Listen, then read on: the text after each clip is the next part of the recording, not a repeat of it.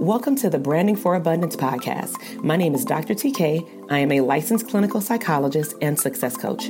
My goal on this podcast is to simply teach you how to proclaim your victory in your relationships, academic and career endeavors, business, money, and your mindset. Learn some simple tools and techniques to brand your life for abundance and live your epic lifestyle. Great day, everyone. Welcome back to the Branding for Abundance podcast. I am your host, Dr. TK, licensed clinical psychologist and the #1 therapist business coach.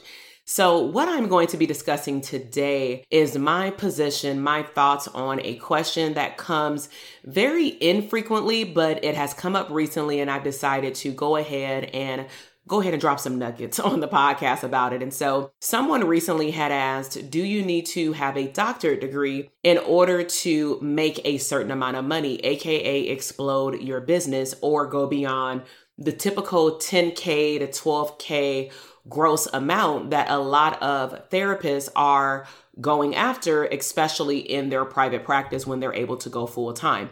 So in short, the answer is hell to the no.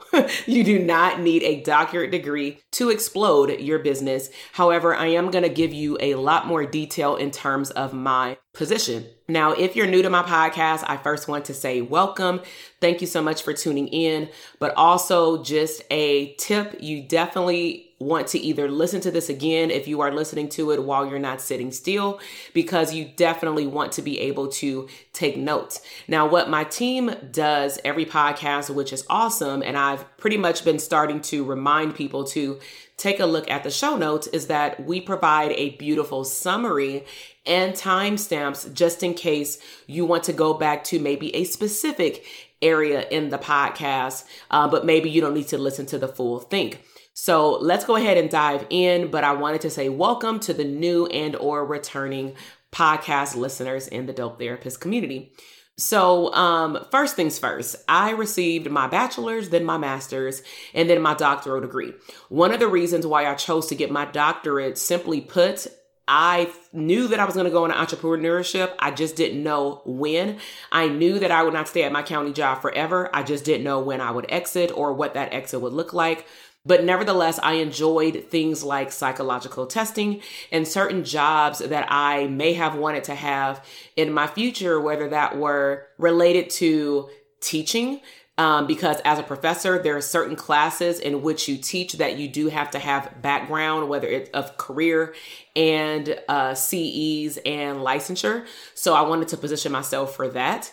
And then I also wanted to position myself for actual jobs. So for example, in Southern California, I don't know if it's like this everywhere, but the VA, you were required to have, become a psychologist. You can be a master's level therapist in certain aspects of the jobs that they were hiring for. And so that's something that I considered as well, because I did a lot of assessments when I was in my pre-doc, post-doc, and when I was at schools and things like that. And so, of course, I had a love for testing. And so the doctorate degree was more of a desire for me to be able to secure a position and also to be able to leverage my ability to do psychological testing. And that was not my option when I just had my master's degree. And my master's was actually in clinical psychology, but they gave us the option, which I took, which is to stay an additional semester, take additional classes, get some additional internship hours related to direct care in a therapy clinic. And then I would be able to apply for my MFT intern, which is now called an associate pre-license status. So that is the reason why I chose to get a doctorate degree. So my belief is that a doctorate degree is definitely not a waste of time. You will never hear me say that, but I will say that you don't need a doctorate degree to be successful in your business if you believe that a doctorate will give you credibility. So you can actually be positioned to do marketing and be taught and implement marketing strategies to explode your business. And of course, be able to niche yourself and brand yourself as the expert in a particular arena in the mental health field. So do I believe that someone with a master's degree, if they are very savvy with marketing and or branding, and then they potentially invest in getting help from a coach or a mentor, could their business explode and they don't have to go get a 4-year to 5-year doctorate degree? Heck yes, right?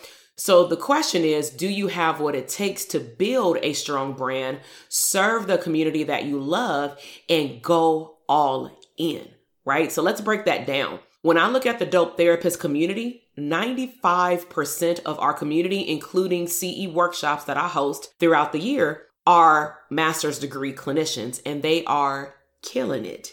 95%. Let me say that again. 95% of the clinicians who either come to workshops, come to live events, or show up and sign up for our programs are all master's degree, highly skilled clinicians, okay? So what you want to do is assess your skill set, whether you are considering going back to get a doctorate degree, or maybe you don't know if you have as a master's level what it takes, because sometimes we get so convoluted in the message of marketing that we're like, well, I didn't learn that in grad school, therefore I won't be successful, so I'm gonna go back and get more letters behind my name. You still have to market being a doctor. You can't just show up and say I'm a psychologist and say that's enough. Like if I'm on a TV show, they still need to be able to hear me articulate what I can do as a psychologist to solve whatever's going on the TV show, the problem, right? You can't do that with a master's degree? Yes, you can. Right? At least my students are taught that. So let's talk about assessing your skill set. What are you good at doing right now, even beyond therapy? So if someone were to ask me that question right now, I would say, if I were to look at different components of my life, I for sure am upbeat in terms of energetic flow and creating motivation with other people. I love to teach, right? So if I look at those two, I would say teaching plus motivating, that's why I'm a great coach. That's why my students win in the program if they show up and do the work, of course, because, you have to be able to see results based off of what you're putting in. But that's just one example. If I looked at another area of my life, I can say, I really love to organize my home because I love my home to be clean. I love it to be decluttered because I also believe in manifestation and energy. And if you have a cluttered home, I feel like that stops your next level of abundance. That's just my personal thing, that I believe in, that also I spread across my community, like declutter your office space, declutter where you sleep, declutter where you sit all day. It needs to be clean. It needs to be organized. So I love what I do. I know my worth. And something that you also want to think about in terms of your skill set is, what would you do? Let's just say if money were not an issue, you were successful monetarily and intangibly beyond limits, what would you do for free? And again, my answer would not change. That's how I know I'm in alignment. That's why I continue to show up on the podcast, recording 200 plus episodes in less than 2.5 years. This is how I show up on a virtual party, and I can do those virtual parties hands down at minimum once a week and not feel tired, right? Because I know how to create boundaries. I know how to structure my time. I know how to delegate tasks off my plate, but I also know when to take a break.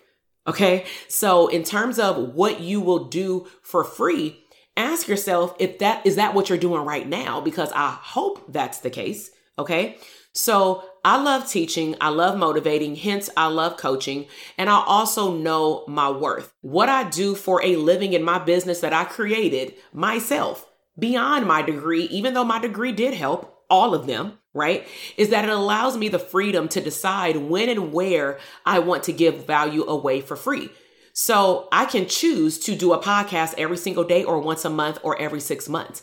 I can choose to post videos, reels, go live on places like Instagram, Facebook, TikTok, or YouTube. I can choose to give away information for free and not feel any type of way about it, not feel bad about it. I don't feel any type of way if a client comes to me and says, hey, don't you cover that in DTA? Well, I cover all the other 95%, but if I'm sitting here telling people how to at least clarify who's their ideal client, I would love for people to come into DTA knowing their ideal client, because it actually makes the rest of the program a lot easier. But it doesn't mean you can't join the program if you don't know that. But this is why I hyper focus on certain areas over and over and over again on platforms like my podcast, because I know that sometimes as humans, it takes us about 7 to 10 times to hear the same message over and over again until it sticks, because the first time we hear it, it may be unexpected. You just click play because I emailed you and said I have a new podcast. Then you listen to it again when you were walking to the gym, but then you were multitasking, thinking about other things. Or you said you were going to take notes, but you didn't take notes. Needless to say, sometimes we are consuming information in a very mindless manner. Okay, so I can give away this information on various platforms, including webinars and virtual parties, and feel really good about it. Why? Because I'm in alignment with doing what I love, right? Now, another way how I show up in terms of alignment as it relates to how this also explodes my business is my passion for also teaching future psychology students, whether they get their master's or doctorate degree. I'm talking about all the way to high school kids in a college program. I love to be able to, I'm going to say, mold a young mind for them to explore that there's other types of doctors out there, because most kids will say, I want to become a surgeon. I want to become a dentist, optometrist, whatever. And I'm like, did you know what you can do in the field of psychology? And I remember teaching a group of high school kids right before the pandemic happened. It was actually that semester. I started with them in January. It was a school in Watts out here, a sub-city in LA, and it's a charter school. So it was about maybe 30, 35 kids in the classroom, and they were very intrigued. Like, that's one of my trends in terms of all the college campuses that I've taught at, is like all the teachers and the deans know me. And it's funny because the deans are like, what are you doing to the students? Because when even the counselors are talking to these students, they give you the very highest rates. And I'm like, is there something wrong with that? And they're like, no, but I'm just curious because it keeps happening back to back every semester. So I've been called into the office when I didn't do nothing wrong, but it's like getting called into the principal's office or something. But I'm like, well, what's up? And they were like, we got your evals back. And again, I remember teaching at Argosy, which is now shut down, unfortunately. But they were like, in the undergrad, master's, and doctoral program, all these 3 levels, these students are rating you at a 4 and 5 out of 5. I think my lowest score was 4.5. That's awesome, crazy, right? And so it got to the point where I had to break down what I was doing with the students. And really, it was me showing up as the authentic version of myself, but it was also me showing up as the best version of myself and helping those students understand that it is never too early to start branding yourself. And so I would always intertwine professional development into the lectures, and a lot of their discussion questions would come with a for real case study. And that was one of the things that they admired too, is that I was able to talk to them about things that are happening in real life beyond the textbook, and what it really takes to work in a jail, what it really takes to collaborate with administrative staff and teachers at a school. Because you say that you want to do all these things and make all this money, but do you have the assertiveness skills, the communication skills in order to explode your business, explode your career? Let's talk about that first. Can you explode your career? Can you go into a work site, whether you like the manager or not, and still kill it? Right? So I'm going to insert this little story. It's not a little story, but I'm going to condense it to a shorter time frame. When I was working in the juvenile hall, my supervisor came over to the office, and they're all about productivity, right? And I don't have a problem with productivity, honestly, because I do all of my work in a productive manner, where I was ranking in 80%, and their goal is for you to hit 60% of your paperwork, right? And what that means is that out of 100% of the hours that you're working, because granted, when you're in jail, you can't pull the kids out like if they're in school. That's actually a lawsuit that happened a long time ago. So we have plenty of time to get our paperwork done. But when the kids get back to the dorm, we really have to be all in with seeing those kids and be very creative. Like I used to see kids on the basketball court in the corner. As long as we got confidentiality, let's walk over to a corner real quick, and we can have your 30-minute session because y'all got an hour, thing out here. And I would primarily, of course, not remove the kids from playing sports who didn't want to play, but those kids who didn't want to be outside, those are kids that I would talk to. You got to be creative. And so needless to say, my supervisor came over to the office, and he had said, I really want to ask you a question. Do you really he's holding my daily service logs. And I may have told the story on a previous podcast, but he was holding my daily service logs in his hand. And back then they were paper-based. So a daily service log is you identifying the kids that you saw that day, like what services did you do? How much time did you spend with them face-to-face, doing paperwork, collaboration, collateral, calling parents, calling around to talk to the judge, the psychiatrist, like all these people, right? The probation officer and all that. So you have to pretty much capture all of your time, like a time audit that I talk about in the Dope Therapist Academy. And so that's why I'm so good at it, by the way, is because it was kind of ingrained in us. If you've ever worked for an agency in which they get money from the county or Department of Justice. And so he had asked me, is it really accurate in terms of how much I'm capturing in terms of time with how long it takes me to do an assessment on a kid? Not therapy, because therapy is pretty much the same, like 30 minutes for each kid, because we can't do extended time because it's a holding tank and I got to make sure I see my kids. But still 30 minutes was pushing the max, y'all, because they were getting on me about, a lot of therapists, I called it and they disliked it, but I called it drive-by therapy. Because I'm like, there's no way you can actually go just 1% deep with a kid if you meet with them for 10 to 15 minutes. And they were like, well, that's all I got. And I'm like, that's a lie.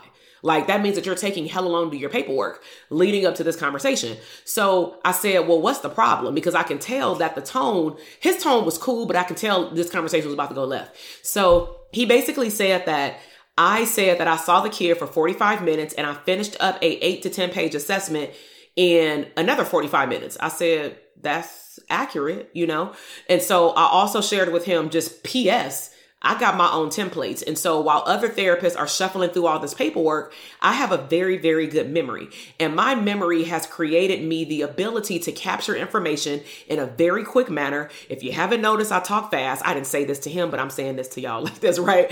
I talk in a very fast manner. I've always had that since I was like 4 years old. But the way that I talk also speaks to the quickness of my brain, which also speaks to my ability to take fast action, which is, again, a trait that I don't want to give up. I've tried to speak slower, but that also means that my brain goes slow down. And I know that there's a time and a place for that in terms of decision making, but like big decisions in my business and in my personal life. But at the end of the day, it has served me. Okay, so I don't want it to go away. So after us going back and forth and me even letting him know that I also created and shared with other therapists my short version of an assessment that is a 1-page, 2-column, back to back. And I took the time to actually create it. It's not in my daily service log. I didn't count it, but this is what I use when I see these kids. And I also just know, me and these kids grew up in the same hood, so I can break bread, and have a good rapport with them fairly quickly. And I don't know what's up with these other therapists, because you don't have to be from this hood to build rapport quickly, but you do need to get your head out that paperwork and off the computer and look at the kid. You know what I'm saying? So I didn't say all that to him, but I did come back and say, what's the real problem? Like, I don't need to know any names because I don't want to necessarily assertively confront someone. You know what I'm saying?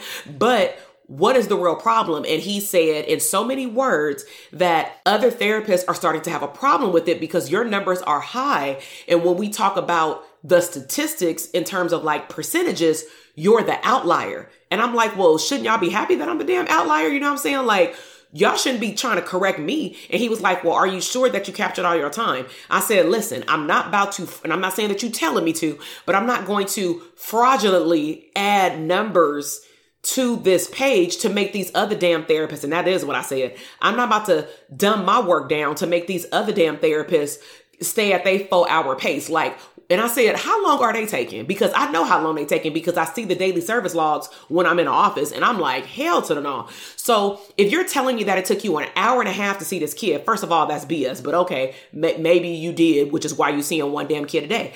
Then you're telling me that you took 4 hours to write the report and you've been here 1 year, 5 years, 10 years. Come on, the intake ain't changed that many damn times, right? And so he was like, all right.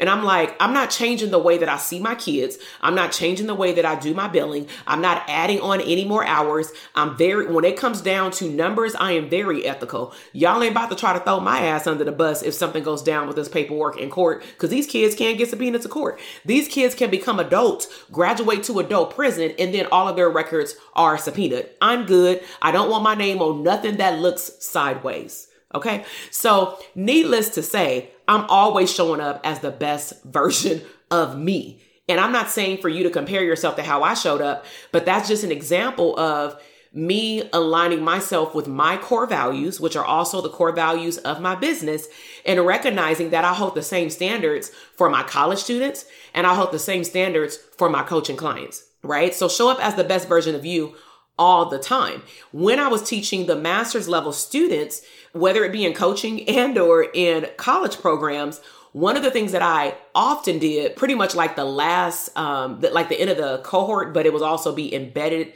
in the entire semester, whether the semester was 5 weeks or 15 weeks, is that I would have them highlight their gifts.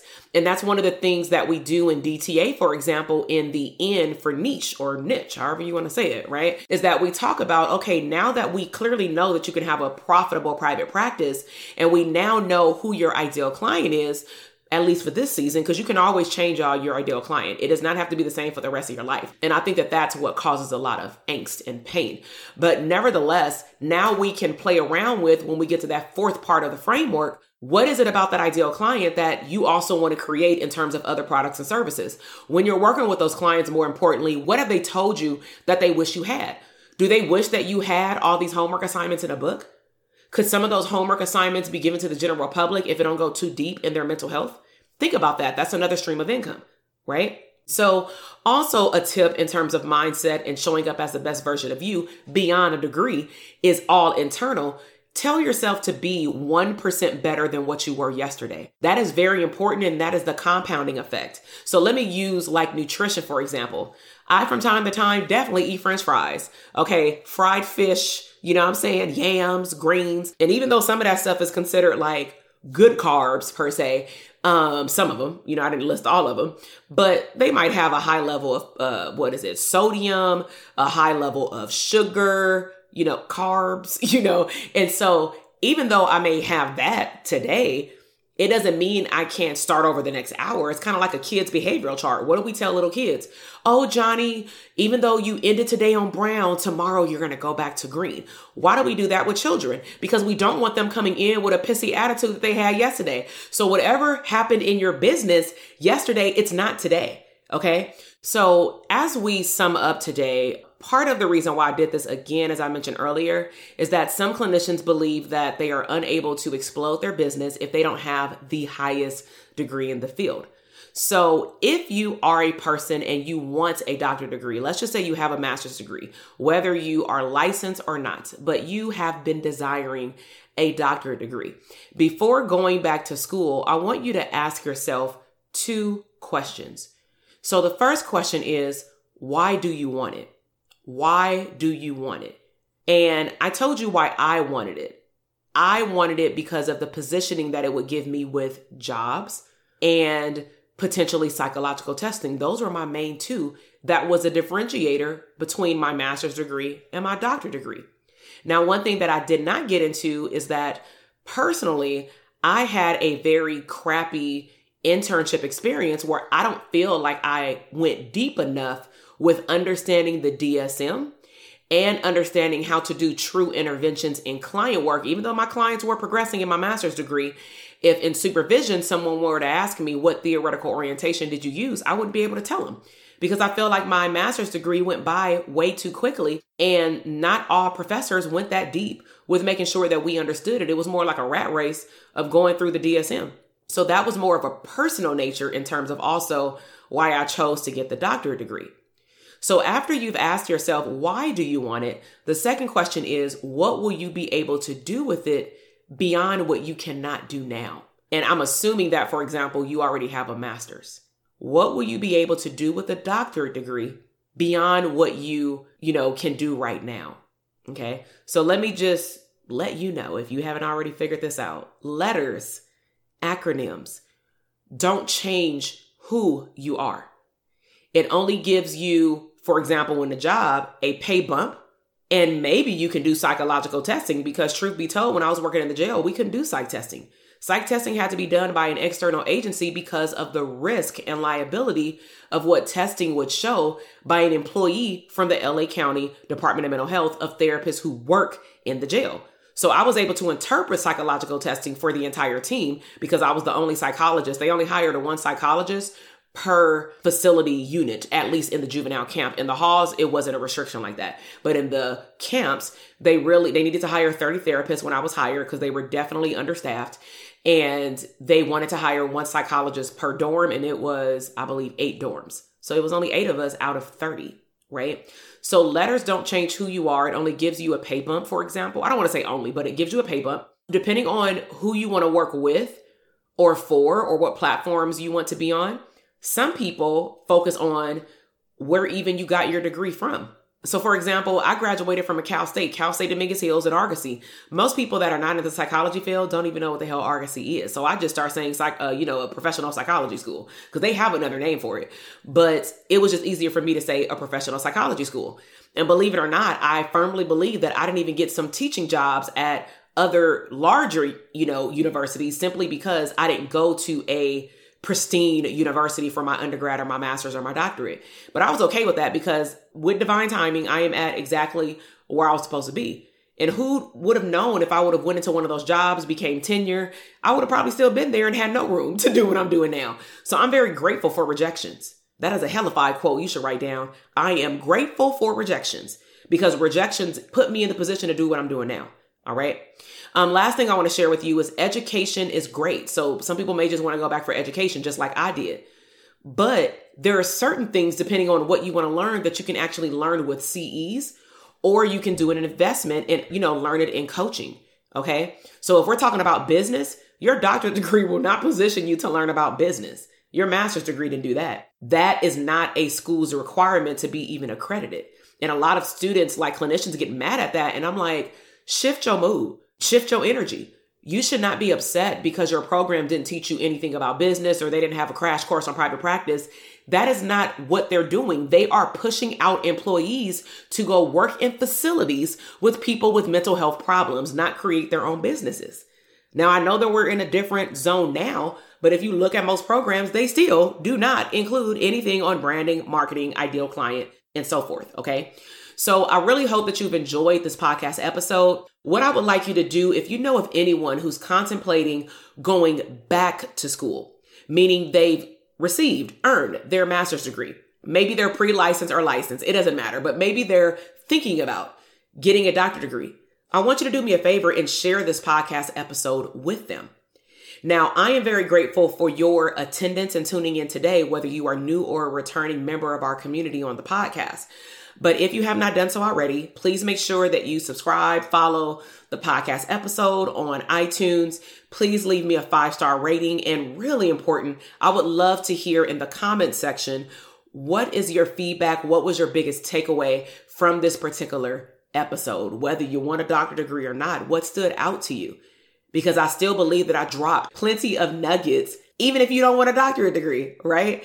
And so I really love that you are tuning in and continuously increasing your personal development as it relates to your business. And if you want to get some abundance affirmations sent to your phone Monday through Friday, please text the word abundance to 310-388-8603. We've also put the keyword and the phone number in the show notes. Now, if you are desiring to either start or revamp because maybe you've plateaued, you're stuck in your private practice and you actually want profitability, not just paying your bills to get by, then feel free to join us on one of our trainings or one of my trainings that I have to assess the health of your mental health business. All you have to do is the same phone number, text the word assessment, like assessment of the mental health of your business. So just text the word assessment if you want to get the link to sign up for the training. All right. So I will see you in the next episode. And until then, connect with me on Instagram at Dr. TK Psych. Bye. Thank you so much for listening to the podcast episode today. I am super excited to see your growth in your business, career, money, and relationships. Be sure to check me out on Instagram at Dr. TK Psych, where you can find daily inspiration and tips to live your abundant lifestyle.